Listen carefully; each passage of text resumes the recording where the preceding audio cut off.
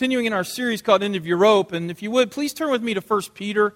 And if you didn't bring your Bible, grab the one out of the back of the pew in front of you and follow along with me.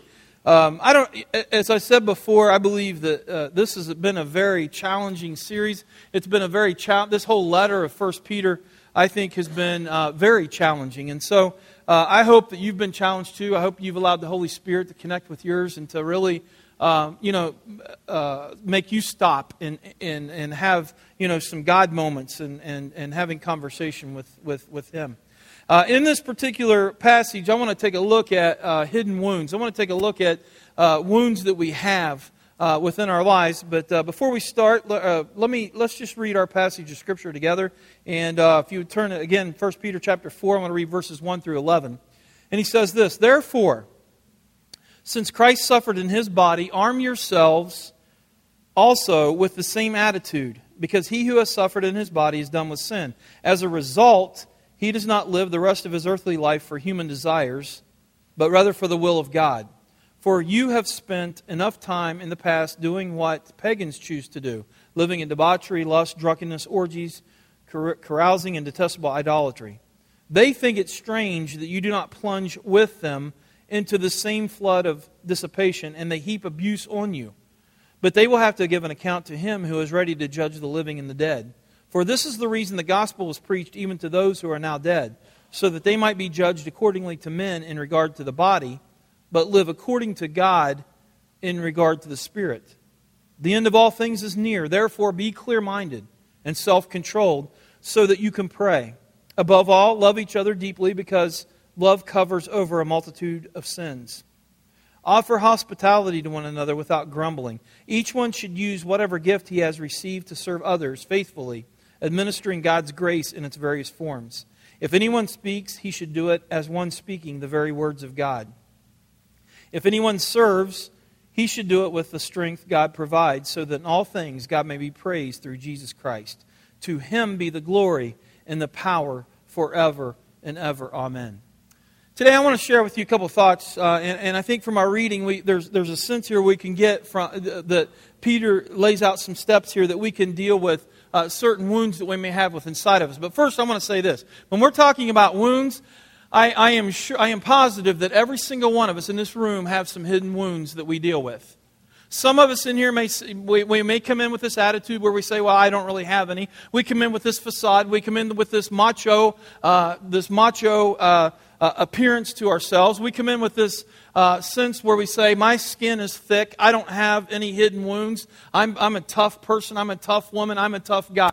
But deep down inside, I believe that every single one of us in here has been hurt, and I believe every single one of us in here may be carrying around some wounds, some hidden wounds, some buried wounds that needs to be dealt with. For many of us, or I shouldn't say many of us, but for some of us, you may be sitting here this morning. Someone has offended you years and years ago, and that wound is as fresh as it was when it first happened.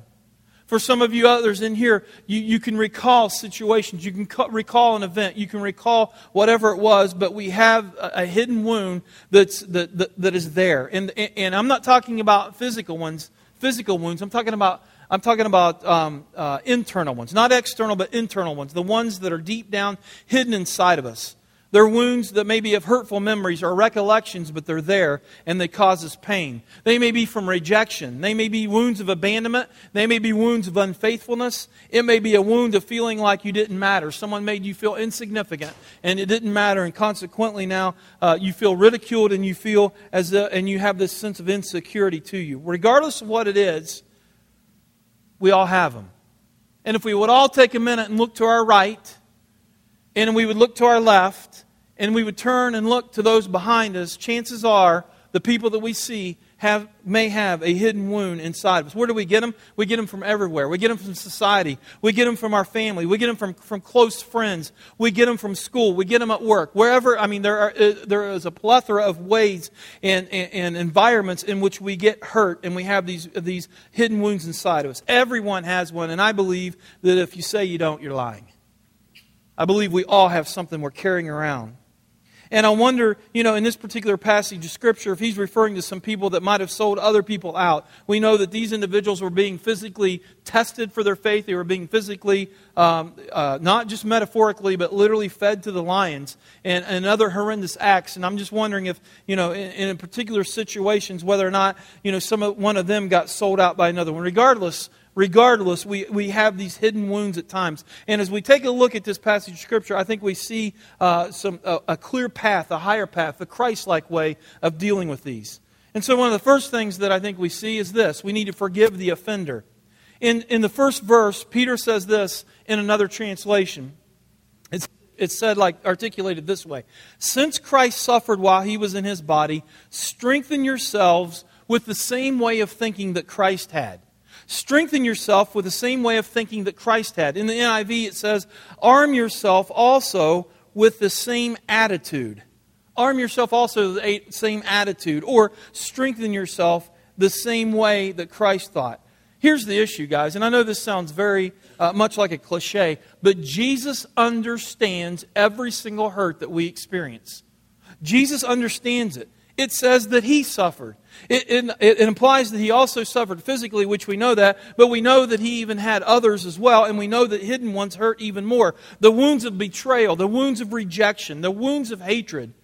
It takes longer to get over an emotional hurt, much longer than it does a physical one. And when you hurt, Jesus understands that hurt. He says, I think this. I've been there. I can sympathize. I can relate. He knows what it's like to be maligned, to be mistreated, to be rejected. And Peter says this, when you go through a hurt, when you have this hidden hurt within your life, whether you're carrying it around, whether you're going through it right now today, this hurt that you're having, have the same attitude. Begin to think like Jesus did. Have the same way of thinking about it. Now, I don't know about you guys, but when I'm going through something like this and I'm experiencing something in my life, and I read a passage of Scripture, and this author says, think like Jesus thought. Have the same attitude. My question then would be, well, what was that attitude? And as we look at that, what was his thinking? When we look at that, we see a thinking that pervades that just rises above all of this, where he hung on the cross, not only enduring physical things, not only enduring physical atrocities, but he also dealt with, I believe, with mental and emotional things. But yet, to the point where as he hung on that cross, he was able to look at people that were deeply offending him, physically and emotionally, and say this to the Father, forgive them because they don't know what they're doing. That's tough stuff. Forgive them for they don't know what they're doing. Now, you and I as humans, we can look at this and we can say this, well, he was God. And we rationalize it off. Well, he was God. He could do that. I'm not God. I can't do that. But yet Peter says, have the same thinking. Have the same attitude. Jesus could have blown him away. Jesus could have called thousands of angels down to rescue him. Jesus could have stopped the whole thing. He could have simply shouted out, enough is enough, and demonstrated who he truly was at that particular point in time. But instead, he hung there and utters the words, Father, forgive them, because they have no clue what they're doing. That's my paraphrase.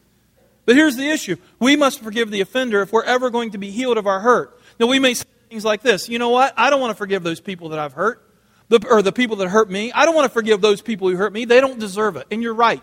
They don't deserve it. Forgiveness is never deserved. But let me ask you this, or let me share this to you. Why then we forgive? Number one, because God has forgiven you. And here's the issue, guys. You're never, ever going to have to forgive somebody more than God forgave you. Ever. That's powerful. You will never, ever be asked to forgive someone else to the same degree that God has forgiven you. Secondly, you're going to need forgiveness in the future. I hate to burst your bubble. There's not someone sitting in here that's perfect where they say, you know what, I'm never going to need forgiveness in the future. You're going to need forgiveness. Some individual came to John Wesley and said this, I could never forgive that man.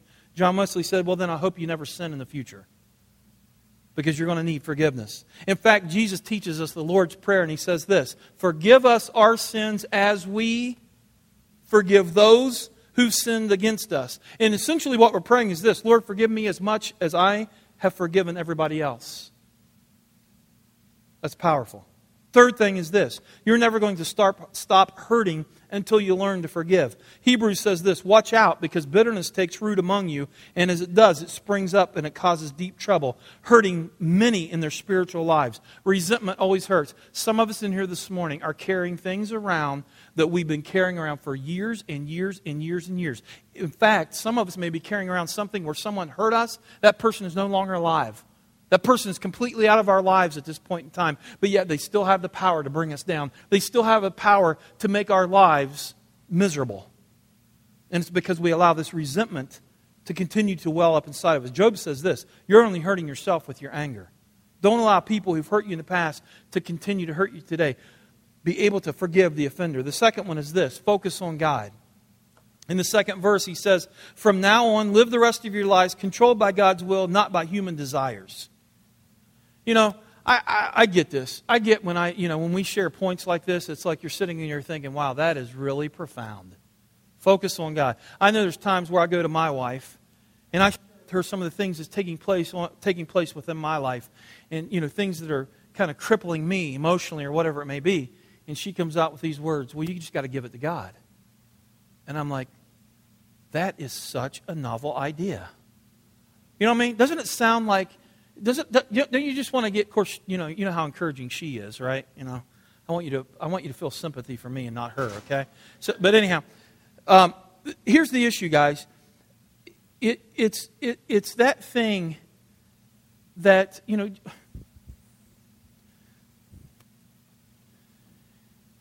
me back up and let me say this. This isn't in my notes, but I want to share this. I think for many of us, we are so deceived by Satan. And I don't want to give Satan too much power, the more that he has. But here's the issue, guys. Some of us live in such a defeated state.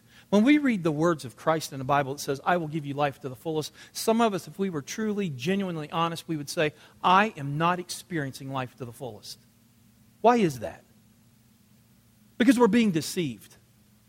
We're being deceived on many levels. And here's, and I want to touch on that a little bit later, but here's the issue. When we begin to focus on God, but he says, you know what? Get your attention off yourself. Anytime we focus, on the attention on ourselves, it's going to bring the pain and keep the hurt there. But when we focus on God, when we focus our attention off of our hurts and place it on the God, that's when we start experiencing some healing within our lives. And for the rest of our lives, regardless of what has happened to us, regardless of the hurt in your past, it doesn't matter so much as what has happened to you as you focusing forward and saying, God, I am placing my faith and my trust with you on this issue. God, I am giving you this. God, I am allowing you to bring the healing within my life. But here's the issue, guys. It requires a mental shift. It is a choice. And for some of us, that is such a huge choice that it's got us stymied. Some of us are living our spiritual lives in such a stale, stalled place because we can't bring ourselves to say, you know what? I'm going to forgive the offender. I'm going to focus on God, and I'm going to allow God to take all my hurts and all the baggage within me that I've been carrying around for years. I want to experience life to the fullest. That is a choice on our part where we begin to live our lives out in harmony with God's Holy Spirit. And that doesn't mean we forget about the past. We get it in our minds where we say, well, I can't do that because that means I'm going to have to forget about the past. That means I'm going to have to just excuse it. That's not what that means at all. As one person said, it's the difference between mourning and moaning. Mourning means this. It says, I'm sad about the incident. I am sad and I'm grieved about what is taking place within my life. I am sad about this particular event that has happened. Moaning means this, where we say, I'm never going to get over this. I'm never going to get over this. And so we never get over it. There's a choice to be made here, how we're going to do it. Are we going to stay stuck in our past? Are we going to stay stuck in that pain? Or are we going to focus on the present and move in the future? And how do we get unstuck? That's when we focus again and place all of our focus on the healer, not our hurt. Focusing on how God wants to heal us. And God brings that positive purpose out of pain. We know that the Word of God teaches us that regardless of how negative something may be within our lives, regardless of how negative an event may seem and feel within our lives, God can take things and make something good. We know that God is in the business of taking trash and turning it into treasure. But what's the secret? It's trusting God with it. It's going to say, God, I'm going to allow you to settle the score. God, I'm going to allow you to deal with this situation. It's the same thought that Jesus had. Peter writes, and we talked about this back in chapter 2, it says that when Jesus suffered, he didn't threaten to get even. He didn't threaten to get even, but he left his case in the hands of God, who always judges fairly. You see, the problem is that with us, we forget that God sees the whole picture. So often we forget that God knows all the details. And so we try to manage it. And we try to manage this, and that, and this. And all along, we continue to stay hurt and have all this unresolved stuff within our lives. Psalm 56:8, David writes this, God, you know how troubled I am. You have kept a record of all of my tears. God has kept a record, regardless of what pain has happened to you, regardless of what negative thing is taking place within your life. God knows every little detail about it, the whole picture. He knows the pain, and it matters to Him, to the point where, as David writes, God has recorded every single tear that he shed. Doesn't that give you a sense of security? Doesn't that give you a sense of confidence? Doesn't that give you a sense of peace, knowing that regardless of what I've been through, regardless of the pain that you have deep buried inside of you, that God knows every little detail about that? Every tear that you shed over that? And we can stop rehearsing that pain because God is in control and God is remembering it. God will deal with it. God will settle the score. And listen to what happens when we begin to focus on God. Paul writes in Romans 15:13, he says this, may the God of hope fill you with all joy and peace as you trust in Him, so that you may overflow with the hope by the power of the Holy Spirit. That's the benefits of focusing on God. That's the benefits of taking this stuff and turning it over to God and saying, you know what, God, I can't deal with this any longer. God, I can't make this right. God, I can't orchestrate events. I can't make any of this come out right. But God, I'm giving it to you. And as we focus on God, as Paul writes, God's hope comes in our lives, produces joy and peace. By the way, isn't that what we're talking about through this whole series? Being at the end of our ropes? Getting to the point to where everything's stripped away. The things that we used to place our hope and faith into, and they're not producing what we thought they would produce, and we feel empty, we feel hurt, we feel scared. But as we turn things over to God and focus on God, God replaces all of that with His joy and His peace, and we overflow with hope by the power of the Holy Spirit. Hope, joy, peace. Would you rather be filled with hope, joy, peace, or misery, depression, and resentment? It's a choice. It's a choice. The third thing is this, face the future. Job says this, put your heart right, reach out to God, then face the world again firm and courageous. Then all your troubles will fade from your memory, like floods that are past and remembered no more. By the way, who is this Job character that we're talking about? You know, I bet if we, I'm not minimizing anybody's issues. I'm not minimizing anybody's hurts. I'm not minimizing anybody's pains. But if we had Job sitting in here, and he began to share as we read about his life, that dude endured some pain. That guy endured some hardships. That guy lost absolutely everything. And it seems to indicate it was just like happened just like a wave after wave after wave. Some of us, we have things that happen within our lives and we use that term, man, when it rains it pours, right? And it just seems like when something goes wrong, everything else just kind of crumbles behind it. Job lost his family. He lost his livelihood. He lost absolutely everything. The only thing that this guy did not lose was literally his life. He lost his health. Scripture tells us, the Bible tells us that he was covered with boils and found relief from like dogs licking him. That's pretty nasty. And yet, this guy, through all of that pain that he endured, could write these words, put your heart right. Reach out to God. Then face the world again firm and courageous. Then all your troubles will fade from your memory like floods that are past and remember no more. I wonder how many of us sitting in here this morning where we would say, I wish that this memory I have, this hurt that I've got buried within my life, this issue that I have, I wish that it would fade from my memory. And Job is saying, put your heart right, and it will. Forgive the offender. Reach out to God. Focus on God. Face the world again. Face your future firm and courageous. And by the way, when we talk about courage, it's not the absence of fear. It's not saying, well, I'm going to be able to live my life in a sense of the absence of fear. It's never going to be that way. Courage is moving forward and facing forward and taking steps forward as you live in spite of fear. He says, move ahead. Stop living in denial. Stop pretending it doesn't hurt. Or stop pretending it doesn't hurt. Stop trying to fake it. Stop masking it. Deal with it. Get in touch with where you are and get on with your life. Don't keep reliving the past over and over and over again. Get on with life. Face reality. Move forward. And it says it will fade away. How is it that when I focus on my future, my hurts begin to fade away? Because it seems like there's this universal principle that says whatever we focus on, that's what we live in. And when we focus on one thing, it tends to cause you to forget something else. Guys, if we tend to focus on something so negative all the time, we become a very negative person. We become Eeyore to the 10th degree. And let me share this with you. People don't like to be around you when we become so negative. That's what we experience all the time is negativity. And I'm not saying you deny things. I'm not saying that you pretend like it's not there. I'm saying we make a choice to deal with it. We move forward. We have the courage to say, this will pass. I am placing my faith and my hope and my trust into Jesus Christ, the living hope. Psalm 34:17 says this, the Lord hears good people when they cry out to Him, and He saves them from all their troubles. David was notorious. Read the Psalms. David was notorious for being extremely honest with his feelings. Extremely honest and candid with his feelings. But for some of us, we're into that quick fix mode. And here's a couple of reasons why the quick fix, why they never work is because, number one, they don't last. We experience a high and then we come crashing back down to the valley.